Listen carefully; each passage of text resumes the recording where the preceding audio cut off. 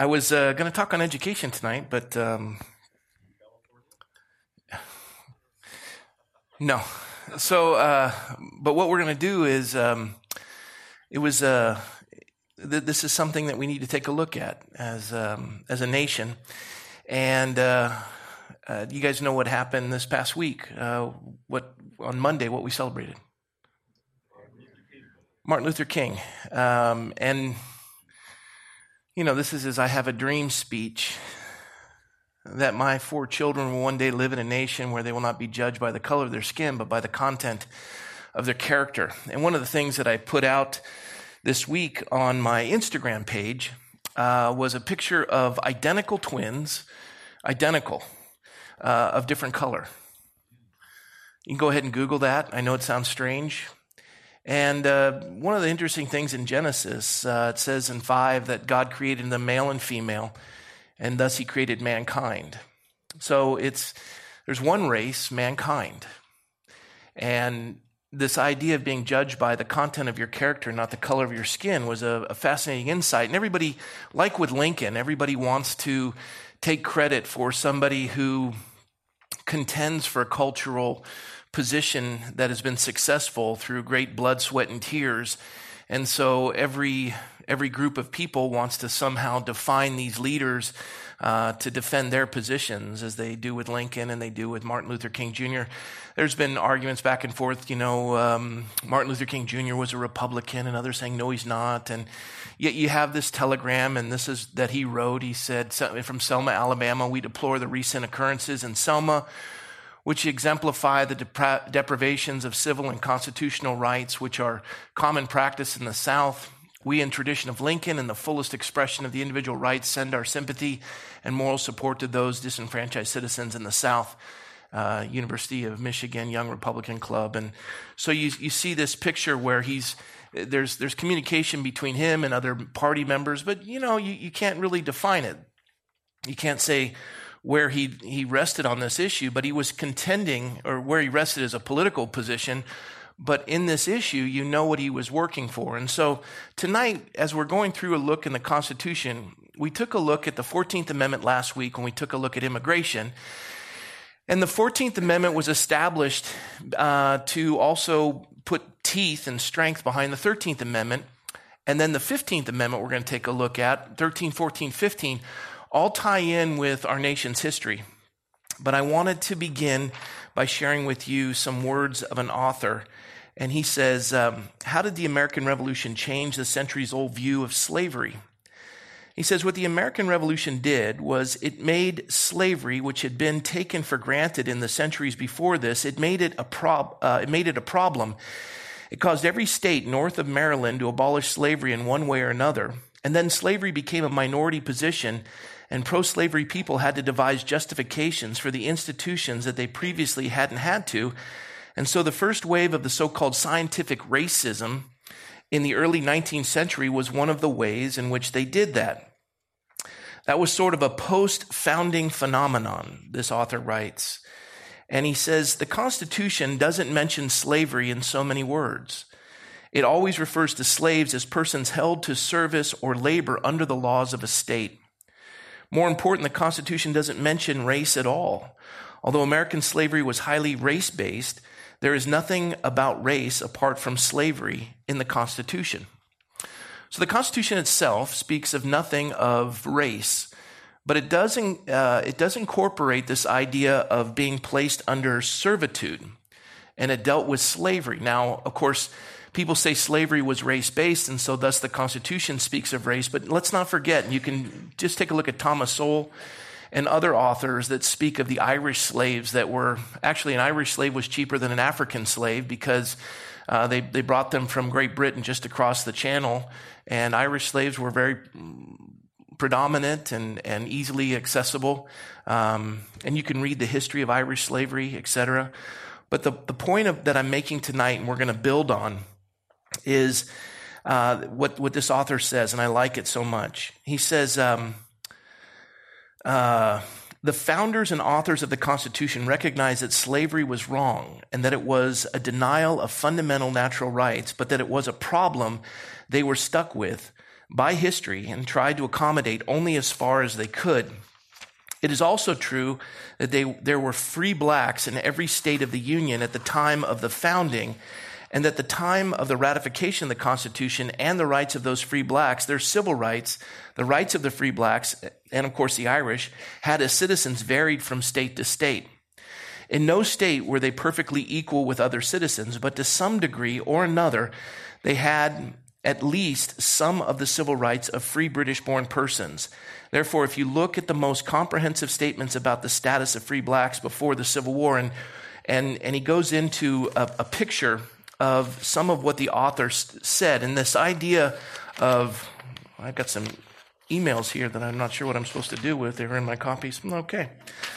What I wanted to read to you is the concept or the mindset of humanity, I would say British humanity and the British Empire, was that slavery was accepted. And then in the colonies, and then in the newly formed United States of America, the United States, slavery was addressed.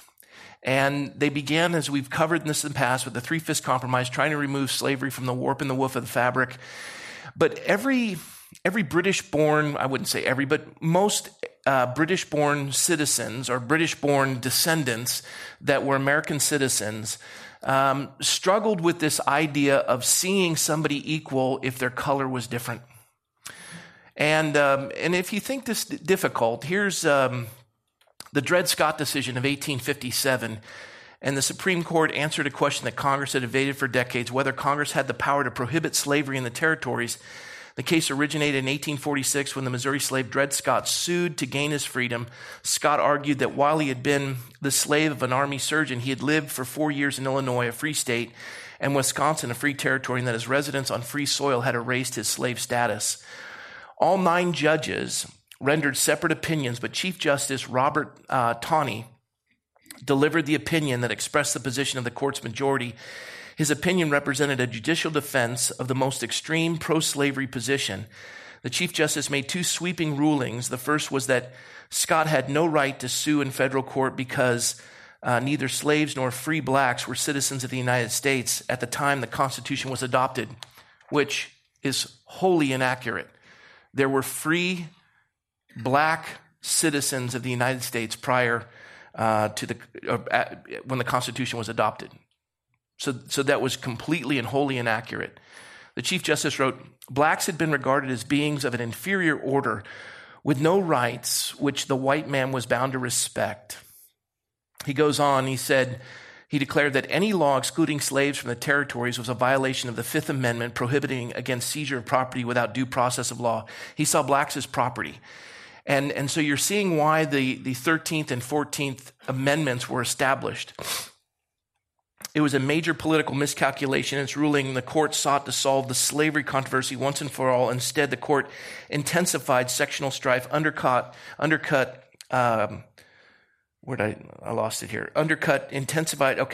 possible compromise solutions to the issue. This Dred Scott decision is one of the main things that sent us into the Civil War. It was a vile and terrible, and most Supreme Court justices today say that they got that completely wrong. This is what he wrote. In the opinion of the court, the legislation and histories of the times and the language used in the Declaration of Independence shows that neither the class of persons who had been imported as slaves nor their descendants, whether they had become free or not, were then acknowledged as part of the people nor intended to be included in the general words used in that memorable instrument, speaking of the Constitution. They had, for more than a century before, been regarded as beings of inferior order and altogether unfit to associate with the white race, either in social or political relations, and so far inferior that they had no rights which the white man was bound to respect, and that the Negro might justly and lawfully be reduced to slavery for his benefit. He was bought and sold and treated as ordinary article merchandise and trafficked whenever a profit could be made by it. The opinion was at the time fixed and universal in the civilized portion of the white race. This is the Chief Justice of the U.S. Supreme Court. Anybody nauseated yet?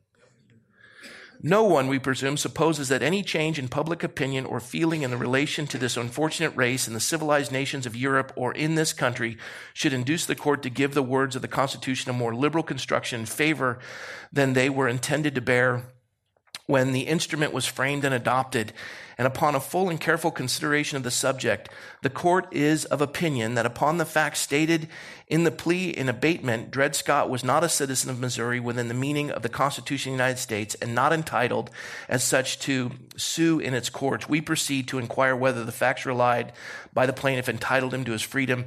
The acts of Congress upon which the plaintiff relies declares that slavery and involuntary servitude, except as a punishment for crime, shall be forever prohibited in all part of the territory ceded by France. Goes through this whole picture, but basically what he's saying is this man has no right to be a U.S. citizen because he is less than human, and he has been considered property and will be considered property, as will all blacks. And now we lost 650,000 people on a field of battle as a result of this. I need to organize my notes a little bit, and I apologize that I have to make you subject to this misery, but I wanted to find something of great importance for you, so just bear with me. I've got all these emails in my... Sorry, I don't know how these emails got into my stuff. There we go. Perfect. Oh, here it is. I don't have it. I thought I did, but I don't. Abraham Lincoln in the Lincoln-Douglas debates, and it was 1858 in the Lincoln-Douglas debates. And if I had it here, I'd read it to you, but I don't. Maybe they're finding it for me as I'm speaking. But in the Lincoln-Douglas debates, one of the things that Lincoln said, which was fascinating, is that he spoke in relation to blacks in the United States. And you have to understand this. The culture in America, Abraham Lincoln, and I'll pull up the words for you maybe next week, but this is what he said. He said, America, he said, I'm torn, basically. I'm going to give you a synopsis. He says, I'm torn. I see the institution of slavery is unjust. But the mindset and the prejudice of America would never tolerate the inclusions of blacks in society. Now, though I see, and he pointed to the woman taking care of his room, the chambermaid, a black woman. He said, though I see that there is an injustice to declare her a slave, I would by no means ever consider marrying her. And the entire room erupted in applause and laughter. This is Abraham Lincoln. Frederick Douglass, the first black man ever welcomed to the White House, not as a slave and not as a servant, but as a human being, said of Abraham Lincoln, basically, he said, he is a man subject to the same prejudice as all white people. However, he is a man who is sympathetic to the black cause and whose heart is changing. And the very last directive, and the very last speech, I should say, that Abraham Lincoln gave before he was assassinated in Ford's Theater in 1865, April 14th, he said that he was fighting, and he declared we need to increase the rights of blacks in the South for the purpose of voting. And he was striving towards that measure. And as you see the progression of his 8 years in office, you see a man who saw slavery as unjust, but then came to see blacks as equal in mankind. But it was such a profound cultural shift that even as he's speaking to a sympathetic audience, no one in that audience would ever agree to interracial marriage. It was not acceptable. And when Abraham Lincoln makes that comment, everyone laughs that I wouldn't make her my wife, because no one would have ever considered that something even humanly possible, let alone something to even consider. And so here you have a great civil war that is enacted on our nation's soil, where 650,000 people die on a field of battle to set slaves free. The 13th Amendment is established in 1865 of January, neither slave nor involuntary servitude except as punishment for crime whereof the party shall have been duly convicted shall exist within the United States or any place subject to the jurisdiction. Congress shall have the power to enforce this article by appropriate legislation. Let's stop for a moment. So they've ended slavery, yes? They've ended slavery. Now you have all these folks who had never been educated. They were all slaves on a plantation, never learned how to read, never learned how to write. And now they're going to be thrust into society as free men and women. What's missing in Article 13, in Amendment 13 of the U.S. Constitution Bill of Rights? What's missing? You've given them freedom, but what is lacking? Huh? Equality, education. Do you see anything about the ability to vote? Does anyone have the right to vote? Are they considered citizens? Does it even address that? Hey, you get your freedom. Great. Now what? So the 14th Amendment comes about. All persons born of naturalized in the United States and subject to the jurisdictions thereof are citizens of the United States and of the state wherein they reside. This was established for the sake of saying you are a U.S. citizen to all freed blacks. And so this is done. But then what occurs after that? Racial marriage is still considered a taboo. The 13th and 14th Amendment didn't include voting. There was nothing in either of those amendments for social equality. And what occurred in the South? What's the first thing they did in the South? When they started to try to give them voting rights and what did they start to do? Literacy test, poll tax, separate but equal status, segregation, black drinking fountain, white drinking fountain. Yes? So segregation started to occur. They had segregated theaters, restaurants, railroad cars. They didn't include the right to marry outside of your race. By the way, my daughter Molly is married to Micah. Micah is half black. Micah's parents, Micah's father's black, his maybe Cherokee involved there too. His mother's white.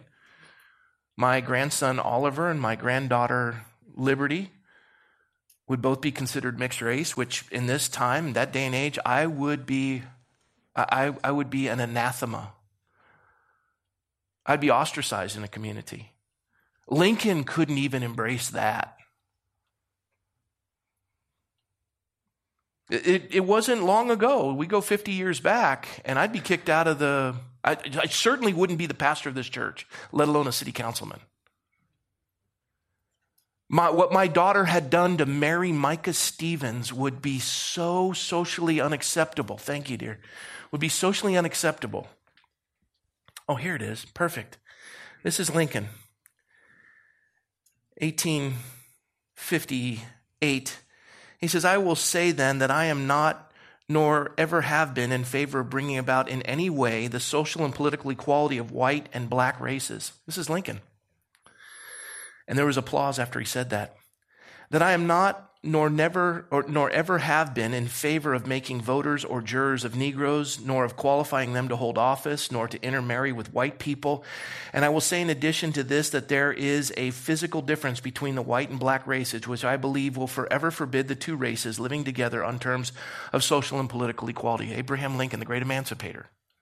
His words, not mine. And inasmuch as they cannot so live while they do remain together, there must be the position of superior and inferior. And I, as much as any other man, am in favor of having the superior position assigned to the white race. I say upon this occasion, I do not perceive that because the white man is to have the superior position, the Negro should be denied everything. I do not understand that because I do not want a Negro woman for a slave, I must necessarily want her for a wife, to cheers and laughter in the room. Abraham Lincoln. My understanding is that I can just let her alone. I am now in the 50th year, and I certainly never have had a black woman for either a slave or a wife. So it seems to me quite possible for us to get along without making either slaves or wives of Negroes. I will add to this that I have never seen, to my knowledge, a man, woman, or child who was in favor of producing a perfect equality, social and political, between Negroes and white men. I recollect of but one distinguished instance that I have ever heard of so frequently as to be entirely satisfied of its correctness, and that is the case of Judge Douglas's old friend, Colonel Richard Johnson, laughter. I'll also add to the remarks I have made, for I am not going to enter large upon this subject, that I have never had the least apprehension that I or my friends would marry Negroes if there were no law to keep them from it. Laughter again. But as Judge Douglas and his friends seem to be in great apprehension that they might, if there were no law to keep them from it, to roars and laughter, I give him the most solemn pledge that I will to the very last stand by the law of this state, which forbids the marrying of white people with Negroes. I will add one further word, which is this, that I do not understand that there is any place where an alteration of social and political relations of the Negroes and the white man can be made except in the state legislature. And it's a long speech that he did in contending with in the Lincoln Douglas debate, Senator Douglas. And I do want to add that there was no other way, quite honestly, that he could have contended for the abolition of slavery without being culturally relevant.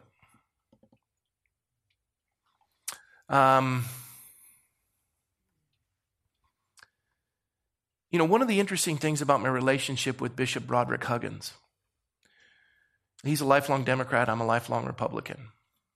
He got a lot of grief for endorsing me in the state assembly run, got beat up pretty good. Faced some pushback in our own congregation when he came and preached here, and I got a little pushback when I went and preached over there.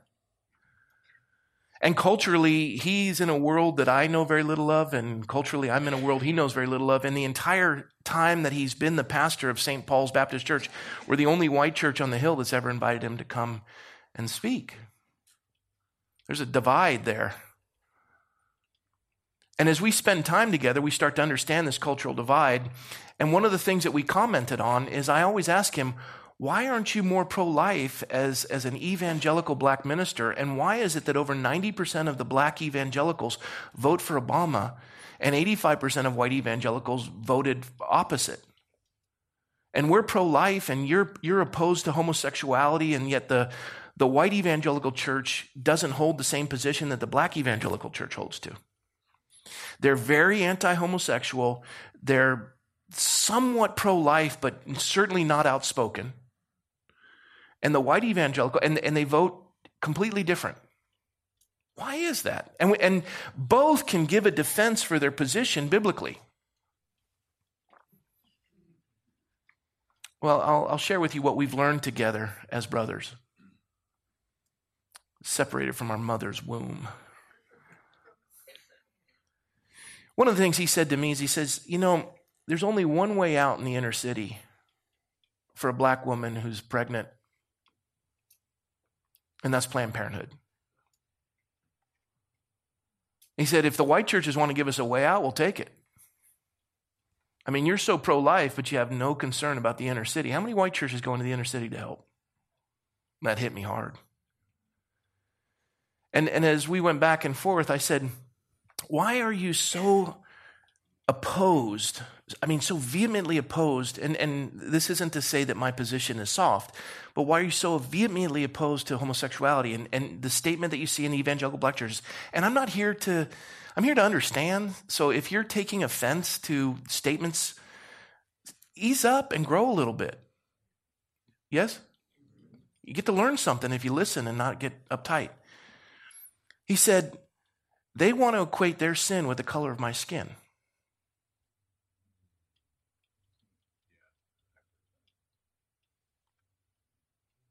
So, what is all this?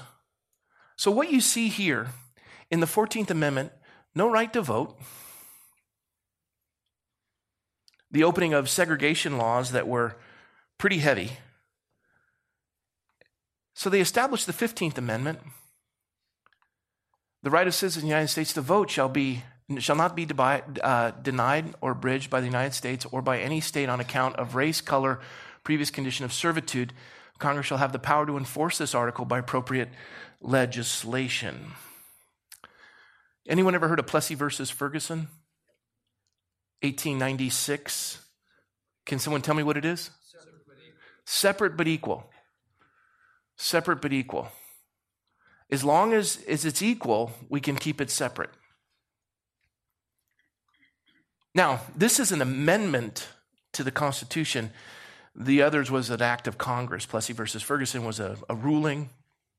And as you see, this idea of separate but equal, by the 1870s, after the 15th Amendment had been established, by the 1870s, whites began to retreat from this idea of giving blacks access as citizens of the United States, this idea of voting. And so what ended up happening, and some of you covered it, especially in the South, Southern Democrats started to establish poll taxes. They started to establish literacy tests so they would hinder blacks from coming to vote. And by the way, if you just look at it, early on, the majority of blacks voted Republican. And then it was about 1964 with Truman, where it was a complete switch, and the drop-off in supporting the Republican Party went straight to the Democratic Party. Johnson, but it started with Truman. Take a look at it. And with Johnson and the Civil Rights Act and all these other things that started to establish, it was interesting what occurred, because as separate but equal, there was only one judge who dissented in the Plessy versus Ferguson, and he said this: in the eye of the law, there is in this country no superior dominant ruling class of citizens. There is no caste here. Our Constitution is colorblind and neither knows nor tolerates classes among citizens. In respect of civil rights, all citizens are equal before the law. The humblest is the peer of the most powerful. The arbitrary separation of citizens on the basis of race while they are on a public highway is a badge of servitude, wholly inconsistent with the civil freedom and the equality before the law established by the Constitution. It cannot be justified upon any legal grounds, just as Harlan was a lone dissenter in Plessy versus Ferguson. And he stands in opposition to it because he said the Constitution is colorblind. So, what does the Constitution allow according to our mission statement? We hold these truths to be self-evident, that all men are created endowed by the Creator with certain inalienable rights, among those being life, liberty, and the pursuit of happiness, not based on your race, yes? So we all have equal access to opportunity, but are we all guaranteed an equal outcome? No. But if you are a race of people whose entire history in the United States has been such that you have faced poll taxes, literacy tests, Plessy versus Ferguson, separate but equal, you've been given the 13th Amendment, but not the 14th. Then you get the 14th, but you had to have the 15th. Then you get the 15th, and then you get the Plessy versus Ferguson. And first you get the Three-Fifths Compromise. Anyone tracking that so far? And what would that do to an individual when you see, okay, we're created equal. We have equal opportunity, but not equal outcome. And so what ends up happening is from the 1890s to the 20th century, it's created this second class of citizen. Now, what was a regionalized issue in the South all of a sudden changes with what they called the Great Migration. So blacks in the South began to migrate towards industry in the North, Chicago, all the big cities. They started going into the eastern seaboard of the northern states. And this great migration occurred in the earliest 20th century from the rural South to the North. And then the race issue was no longer regional, became national. And then you had World War I and World War II. In World War I and World War II, all of a sudden the races were open because you were fighting with anybody who was next to you. And this fed into what we call the civil rights movement. And one of the things that was pretty intense is that after World War II, the mindset of Americans, much like Abraham Lincoln and all the folks, and I remember one person my mom lived with, she died in her 90s.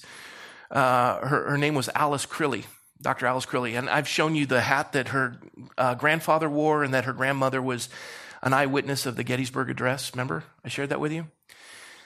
Alice was very prejudiced.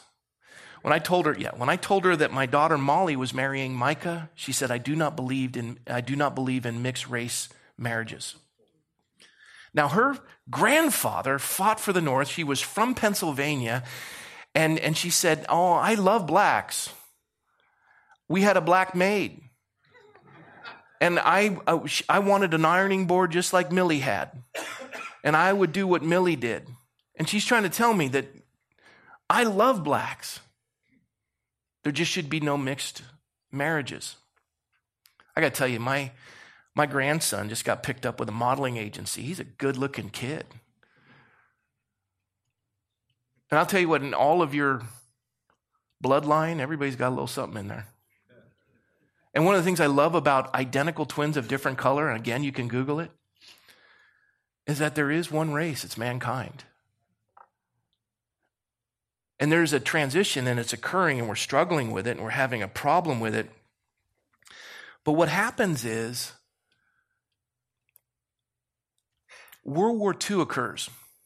Now, you had Margaret Sanger, you had Woodrow Wilson. They were all what were called, they believed, which was a very common thing, Teddy Roosevelt, eugenicists.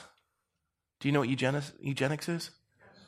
Wanting to take out the inferior races and breeding mankind. Charles Lindbergh. It was a very common mindset of humanity.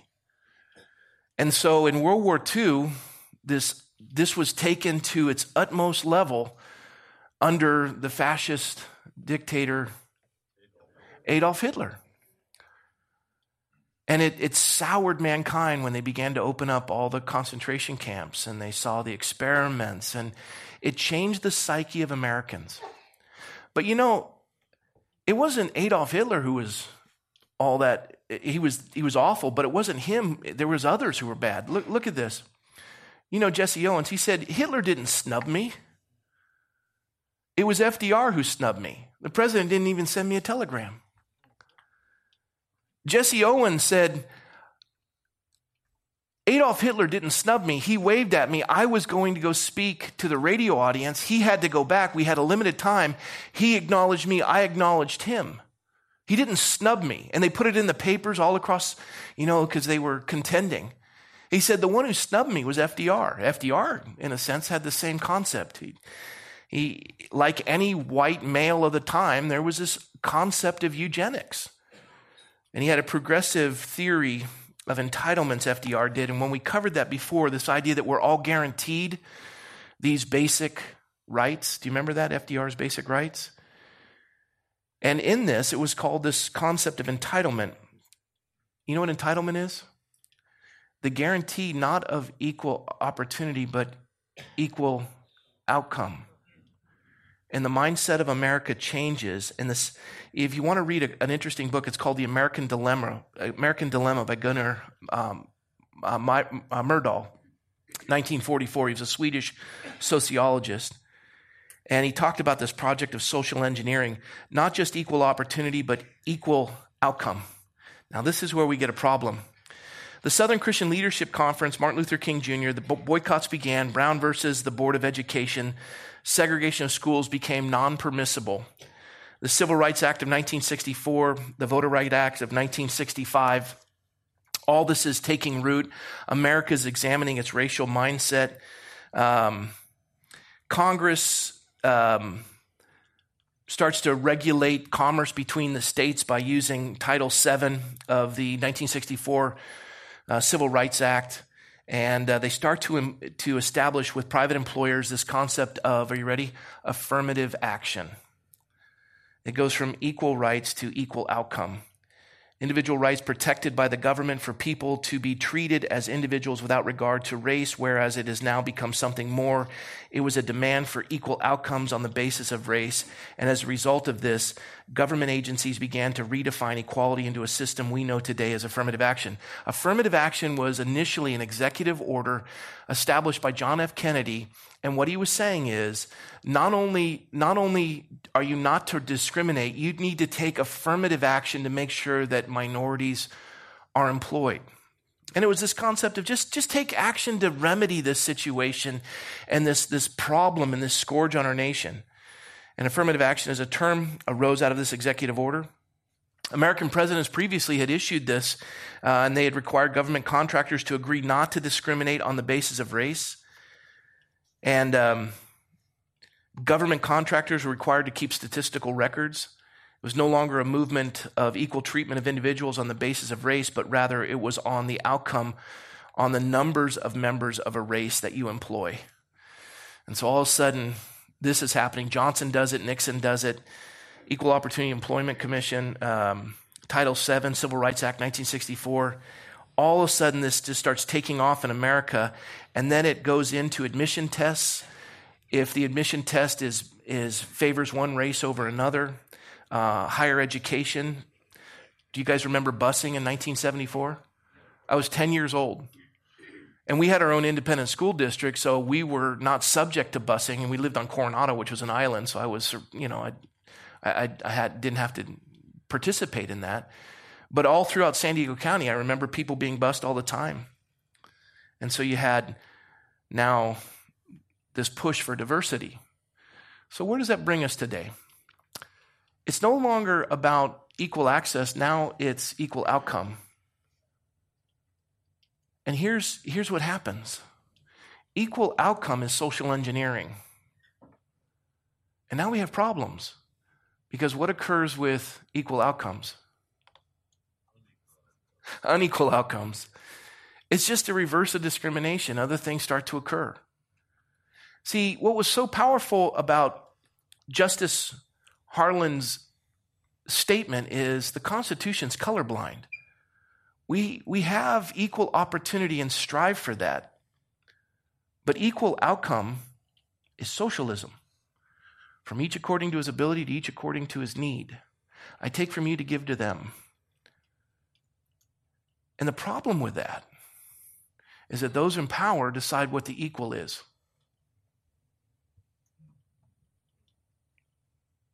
Right? It can swing the other way. It can swing the other way.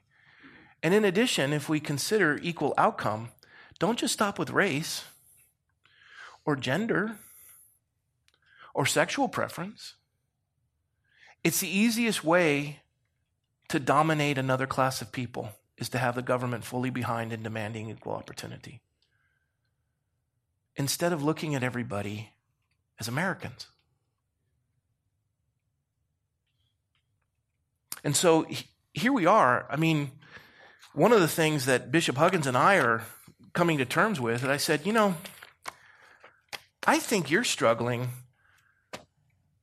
with the homosexual community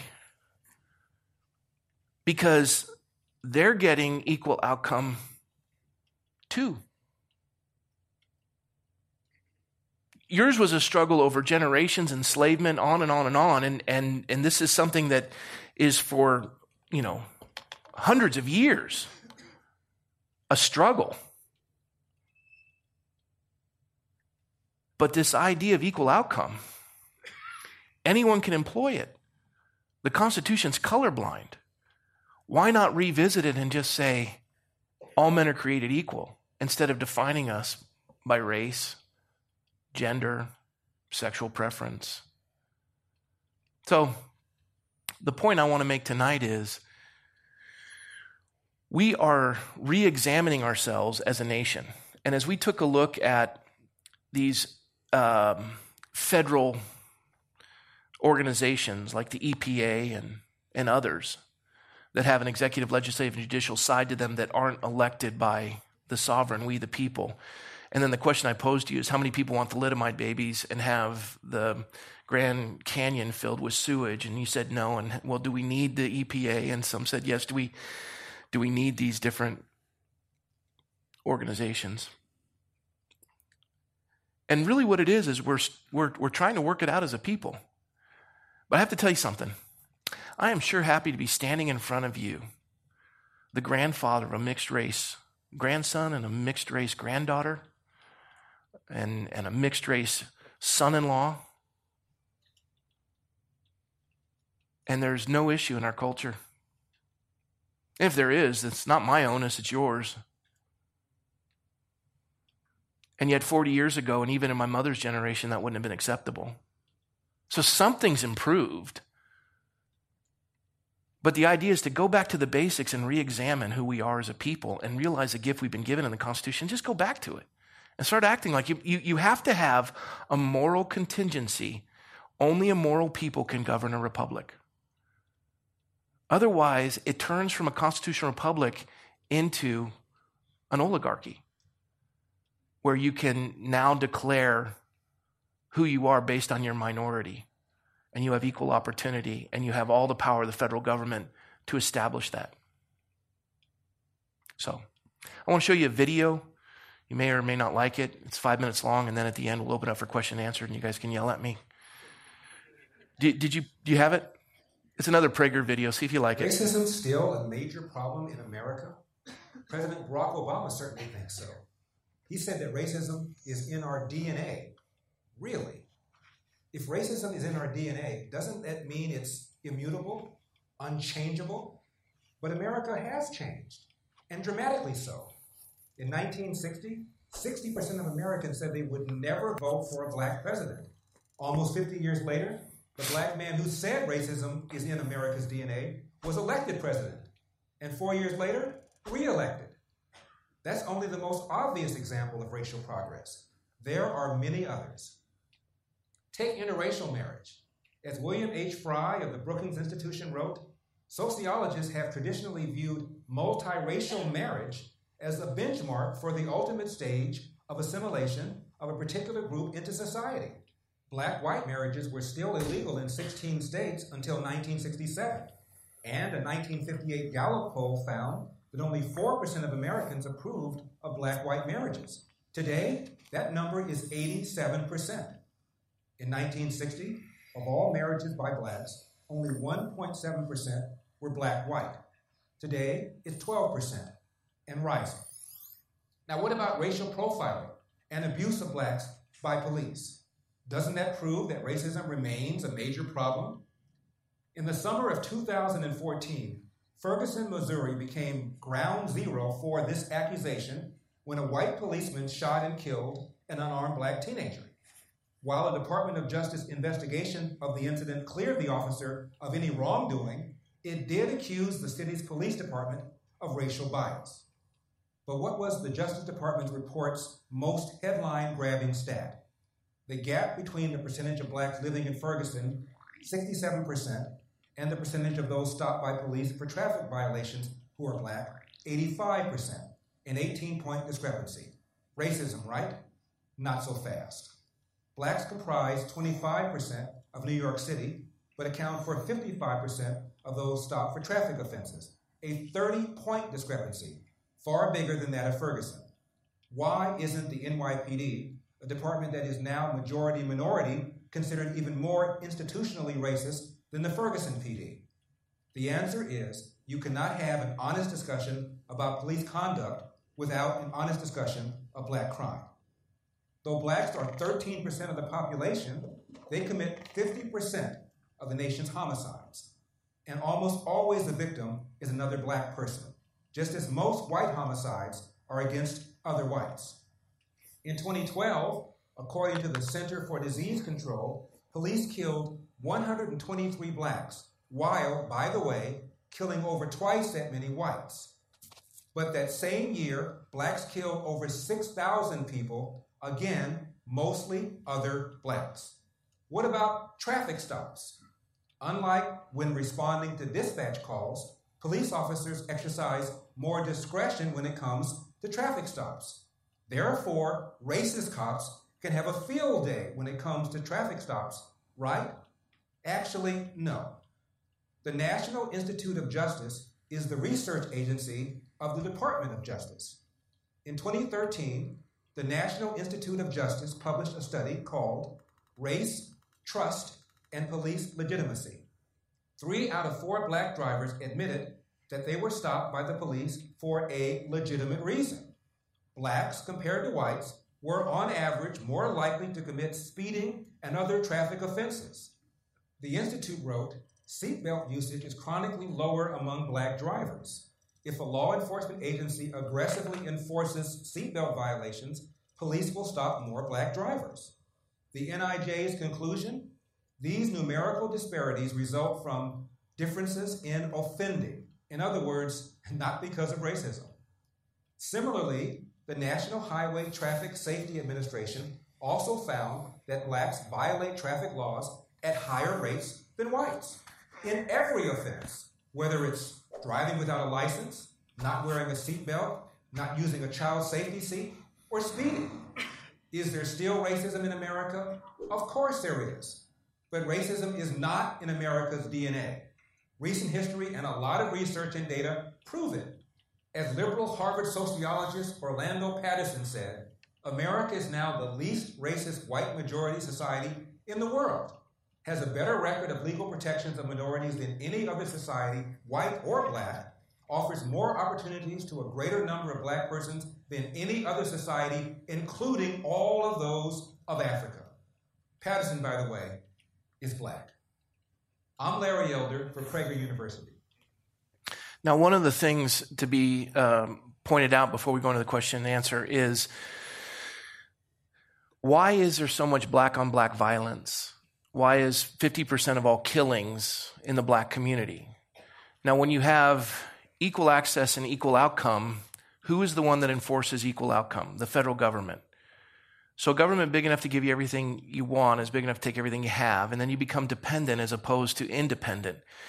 And we look at an entire segment of America representing 13% that has been a political class that both parties have used for their benefit. And it is done an awful injustice to the black community. Most black families are single parent in some respects. Fathers are absent in the black community. I'm sorry? Okay. And so this is one of those things that we really have to be mindful of. But you know what? When I had Bishop Huggins come and speak, I got a letter. I got a letter of, why would you allow that man in our church? Yeah. Now that's one out of, 400, 500 people. But it's still there. It's still there. And this is stuff that we're being challenged by week in and week out. This is life. But the beauty of it is, do you respond by destroying a constitution that has blessed us for over 240 years? And do you create a class of people that has greater rights than another class of people? Do you turn it into one of these oligarchies, or do we go back to this idea that we're all created equal? And as a people, we have to be a moral people if the republic is going to survive. So we have to be challenged by these tough questions. We have to look at cultures that are different than us and assimilate and step out into uncomfortable areas. How many people who have attended this fellowship have been blessed by Bishop Huggins coming and have been challenged? I mean, I got to tell you, I realized for the first time, I think I had rhythm. But the only rhythm I had was watching Bishop Huggins' wife, and I was just following her. And the music was a cultural distinction between the two of us. But it was so profound because it was blended. And we saw this remarkable gift in our community where we both grew. That's what has to occur. So with that, we've got 12 minutes, and I'll answer questions, and I'm sure you guys have some thoughts. And it's not something that I'm deeply educated in, but I could have gotten some of these things wrong, but I'm doing my best, trying to walk through it, and hopefully it challenged us. Yeah, back there.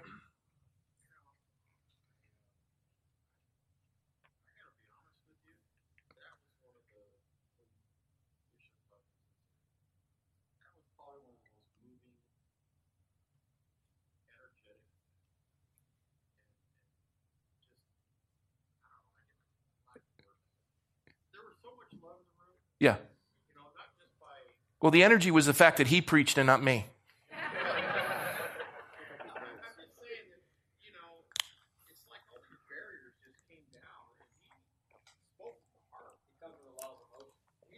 Yeah. Now me too, and some of you may or may not know this, Bishop Huggins' son was shot by officers in Alameda. Shot him over 15 times, I believe. He was beaten up by a white gang, left for dead. He had every reason to. I mean, we were suspect of each other the minute we met. And it's taken a lot of work for our lives to be blended. Why did the cops shoot him 15 times? You take that up with Bishop Huggins. It was awful. And it's a pending lawsuit. No, he died. His son was killed. Yep, right here. The question is, did I see the documentary 13? No, I did not. Okay. Any questions or comments tonight?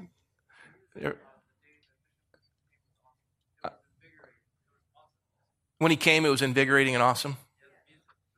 Yeah, the music. Our 3 guitars were like, what happened? No, John knows what he's doing. We're blessed.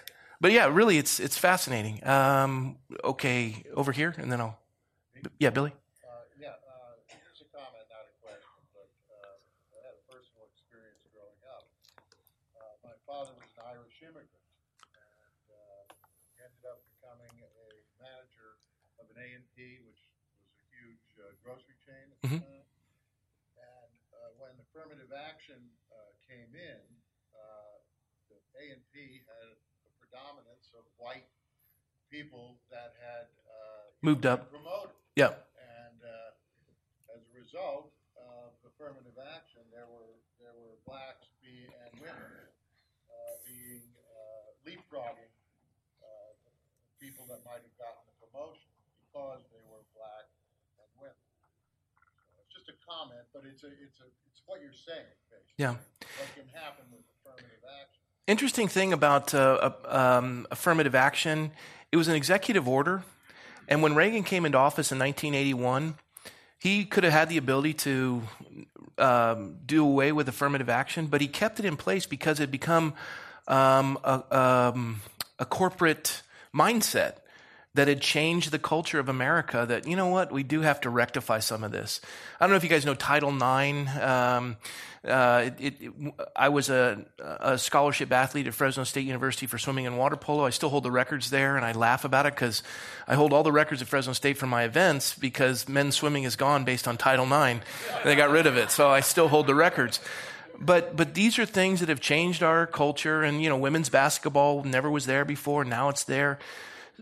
Some of it's been positive and was forced on us, and others, it has been a challenge. But as a people, as a nation, as a constitutional republic, we can't stray away from this idea that it's equal opportunity, not equal outcome. But in the same regard, as men and women who stand before our God, we are created in his image, created equal. We need to operate that. Only a moral people can govern a republic, as John Adams said.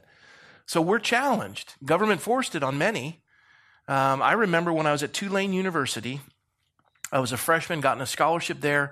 I'm in the athletes dining hall. It's in the summertime in Louisiana. It's humid, hot. I was a Southern California boy. I'd been raised in Coronado, 98% white. We saw one black guy in my entire high school. And I'm now in the deepest South. I'm in the stairwell waiting to get up to the food line, and it's not moving. And I'd met my new roommate. He's from Baton Rouge, Louisiana. His name was Robert. I won't give you his last name. And he's this tiny little guy. He's about that big on me. He's a breaststroker on the team, and he's in front of me. And when I'd walked into my dorm, I saw his Bible open. I'm like, hey, a Christian, this is gonna be great, And we're walking for our first meal together, and we're in this stairwell, and there's this big, giant black football player in front of us. I can tell he's a football player. He's got his own zip code. He's applying for statehood. He's big. It's darkening the stairwell. And we're sweating, and there's no air conditioning in the stairwell waiting to get in the meal line. It's not moving. And I go, man, I wonder what the holdup is. And Robert Allison, little tiny guy, I just said his last name. Thanks, Rob. He's right here. And he goes, it's probably some dumb nigger.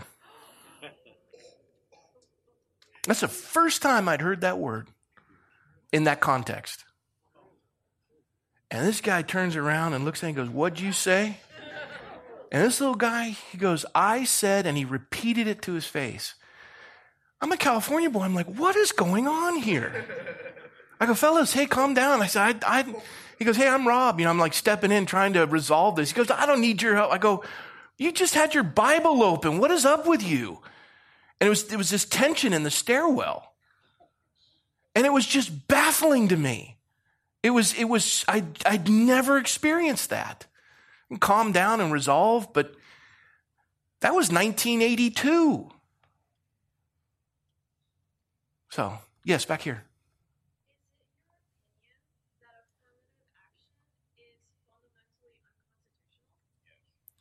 Is it my opinion that affirmative action is fundamentally unconstitutional? Yes. Has it created a moral change in our country? Yes. If it's extended, will it produce, by social engineering, as Thomas Sowell says, a reverse discrimination? Yes. So as a people, we have to examine our life. We have to examine these things and say, okay, why was this placed in? What was the deficiency? What were the things that occurred this to happen? Cause and effect. But we have a system of government designed that we're created equal. If we treated each other that way, there wouldn't be a usurpation of dominance and forcing. Are you following what I'm saying?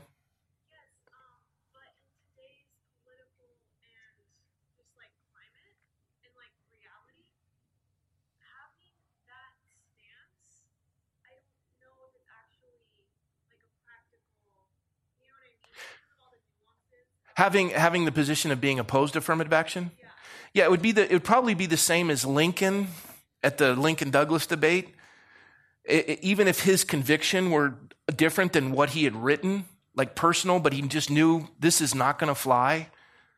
So there's always going to be folks working towards a direction. All I'm simply saying is I would like to see us as a people realize that this is a great gift that our founders gave us. The Constitution is colorblind. And if we as people started acting that way, we'd be a lot better off. That's what I'm saying. Does that help? You got to raise your hand. Yes. I'll get to you.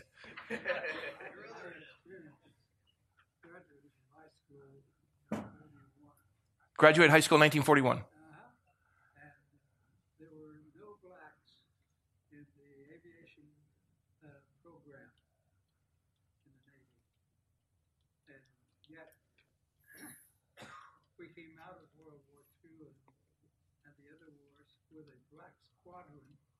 That was so outstanding, that are still outstanding today. And I learned also, being raised in Denver, Colorado, too, is my best friend was a graduate into the Air Force Academy, black, and is my best friend. How old are you, Jim? How old are you? Well, if I live till next month, it'll be 95.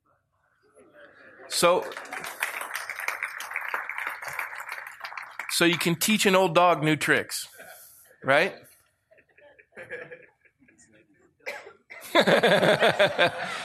Here, and then we'll go back here, and then we'll come up. Yes. I wish somehow we could return to what the country was like in the 50s and 60s when more black fathers were at home.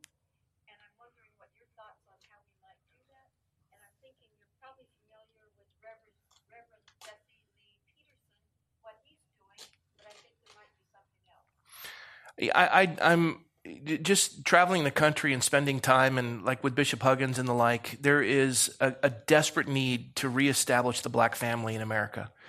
And the social, that has been one of, that's been one of the problems of social engineering, is that it has, in my estimation, destroyed the black family. And I think as a nation, we have to work. I think the church has to work at remedying that. So here, and then we'll go here. Yes. Yeah. Your hand's up. I see it. When they tried to repeal the reverse discrimination, or however you want to word it, how was it? I mean, was it fully, the anti-discrimination laws that were placed back in the early 80s, were they fully repealed? To this day, I question whether or not, the anti-discrimination laws were repealed, because there's still a lot of literature. Case in point, job applications. We still have questionnaires on there for the federal government to keep track of it, but yet supposedly they're not supposed to do that. And I for one, I'm a vet too, and I still fill all that stuff out. But I just don't understand, well, if it was repealed, then why are we still producing? Affirmative action is still in the culture, and it's still followed by corporate entities, and you still have quotas that need to be met. That's still there. I'm not sure what you're speaking to, but affirmative action is still in place. So it was never repealed. Because I remember years ago, Not that I know of. there was a big push to push back. Yeah, not that I know of. I haven't heard of. Yeah, here. I understood your comment about the black community in regards to homosexuality, but I couldn't quite understand the position of the black community in regards to pro-life issues, because if pro-life was influenced by eugenics, I would think that they would be opposed to that because that was a way to eliminate black people. So, I don't want this in your article. I'll just tell you personally. Bishop Huggins was unaware of Margaret Sanger. I said, take a look at it. And the disproportionate amount of abortions in ethnic communities, meaning non-white, is unbelievably high. Though it's 13% of the population, they represent over 40% of abortions, or 36% of abortions. So basically, Planned Parenthood is killing the black community. And had Roe v. Wade not been enacted, and the idea of Roe v. Wade was a world of wanted children will make a world of difference. And at the time that Roe v. Wade was enacted, there were 100,000 child abuse cases in the United States annually. And now we've been doing this since 1973, so we're, 45 years into it? 35 years into it? Do I have my math wrong? 45 years into it. And the number's still at 100,000 abuse cases, but that's not a year, that's weekly. And so we've had 45 years of wanted children, and abuse has still gone through the roof. And the idea is, what is it? And for those of you who are pro-choice, I face this debate all the time. What is it? I mean, that's really the question. What is it? What is in the mother's womb? What is it? And people say, well, it's not a baby. Well, why? Because its size, it's too small. So you're telling me a smaller human being is less valuable than a larger human being? It's its level of development. It's not fully developed. So you're telling me an adolescent is less valuable than a fully grown adult. It's its environment. It's in its mother's womb. So you're telling me that when I'm at home, I'm less valuable when I'm here at the church. And their strongest argument is their degree of dependence. It's dependent on the mother to live. But I would just simply say, so somebody who's dependent on oxygen or insulin is less valuable than someone who isn't. And so the idea is, what is it? Can it be anything other than a human being? Now, granted, what about the life of the mother, and what about rape or incest? And that represents less than 1% of 1% of all abortions in the country. And the black community is affected by it. The Hispanic community is affected by it. And I think, as a minister, putting on my pastor's hat, if there's a God and we are created in his image, and that's got to be examined. It may not be convenient. I'm not telling you it's an easy thing. It's tough. But in the black community, when you have child after child after child without a father, and there's no way out, and there's no resources coming in the inner city, and the government will set up and give funding and give opportunity and give classes and all that, well, that's why they focus on that. Show white churches coming in there. Show anything that's coming in private entity that's working in the inner city. Go into Compton and find anybody doing anything in there and developing industry. And that's where the moral side of the community comes in. You can't legislate that. That's got to come from a moral people can govern a republic. That's the challenge. That's what hit me. So I don't know if that makes sense, but okay. You've had two questions. Some people haven't had any. Yes. 1974, I applied to UCLA Dental School. We had 2,000 men apply and 100 women. We took 60 out of the 100 women. They took 40 out of making up the gender. The question I have is something different. I live in the Pacific Northwest. We have a lot of Native American tribes. How do these amendments affect, these people have been treated like wards of the state through the Bureau of Indian Affairs. What is the status, and how does the status? The question is, what is the status of American Indians? They've been treated as wards of the state. It's different than the black community or the Hispanic community. Quite honestly, I'm not well enough educated in that to give you an answer. But my experience is they they have been treated as wards of the state. The more the federal government oversees your life, the more miserable your life is, quite honestly. As far as racial quotas for, or I would say gender equality, you know what? You were adversely affected. I've been adversely affected. But we can go back, especially if we look at the conviction of a culture and say, well, you know what? Alice Crilly, the lady that was, Millie was the maid. Alice Crilly was the first woman at the University of Pennsylvania to get a doctorate. And she said, Rob, you have no idea what I had to go through to get that. So I'm looking at both. I'm seeing a woman who is racially prejudiced and is vehemently committed to gender equality. But yeah, his comment was, "I was blessed not to be a." Yeah.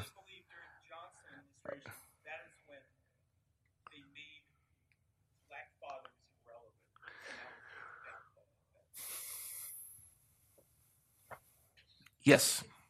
Last question. It's 8:06. So. It's in Oxnard. Yeah.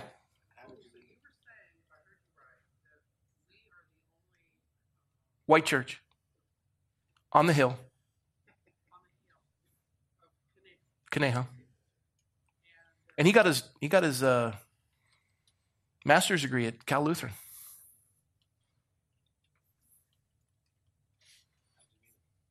The question was, how did I meet him? I'll get you back there. I said last question, but you look so fervent about wanting, and it's better be a really good question to end on. So be prepared while I answer this, okay?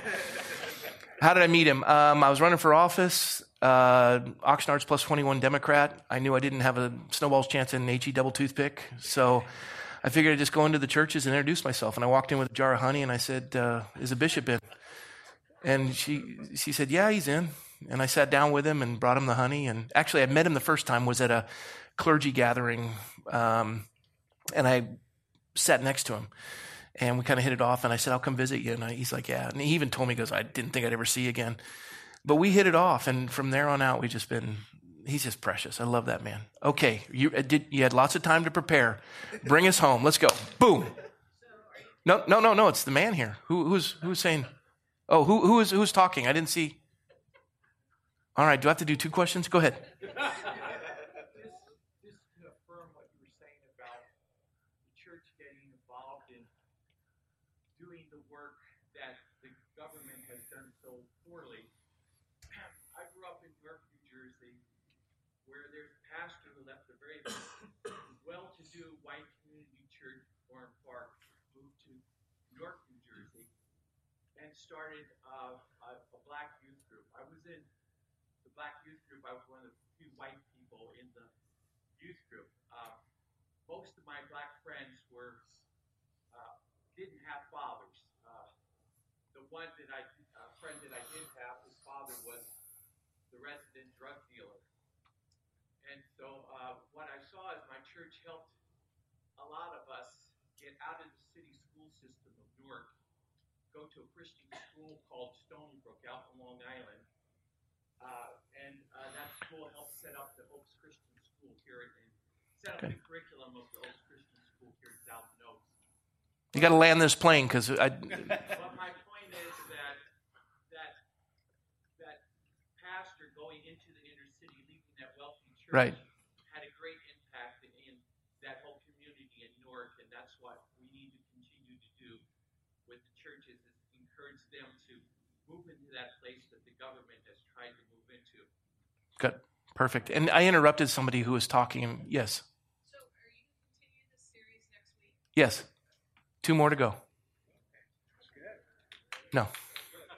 No, Kim. No, you can't. No more. I'm finished.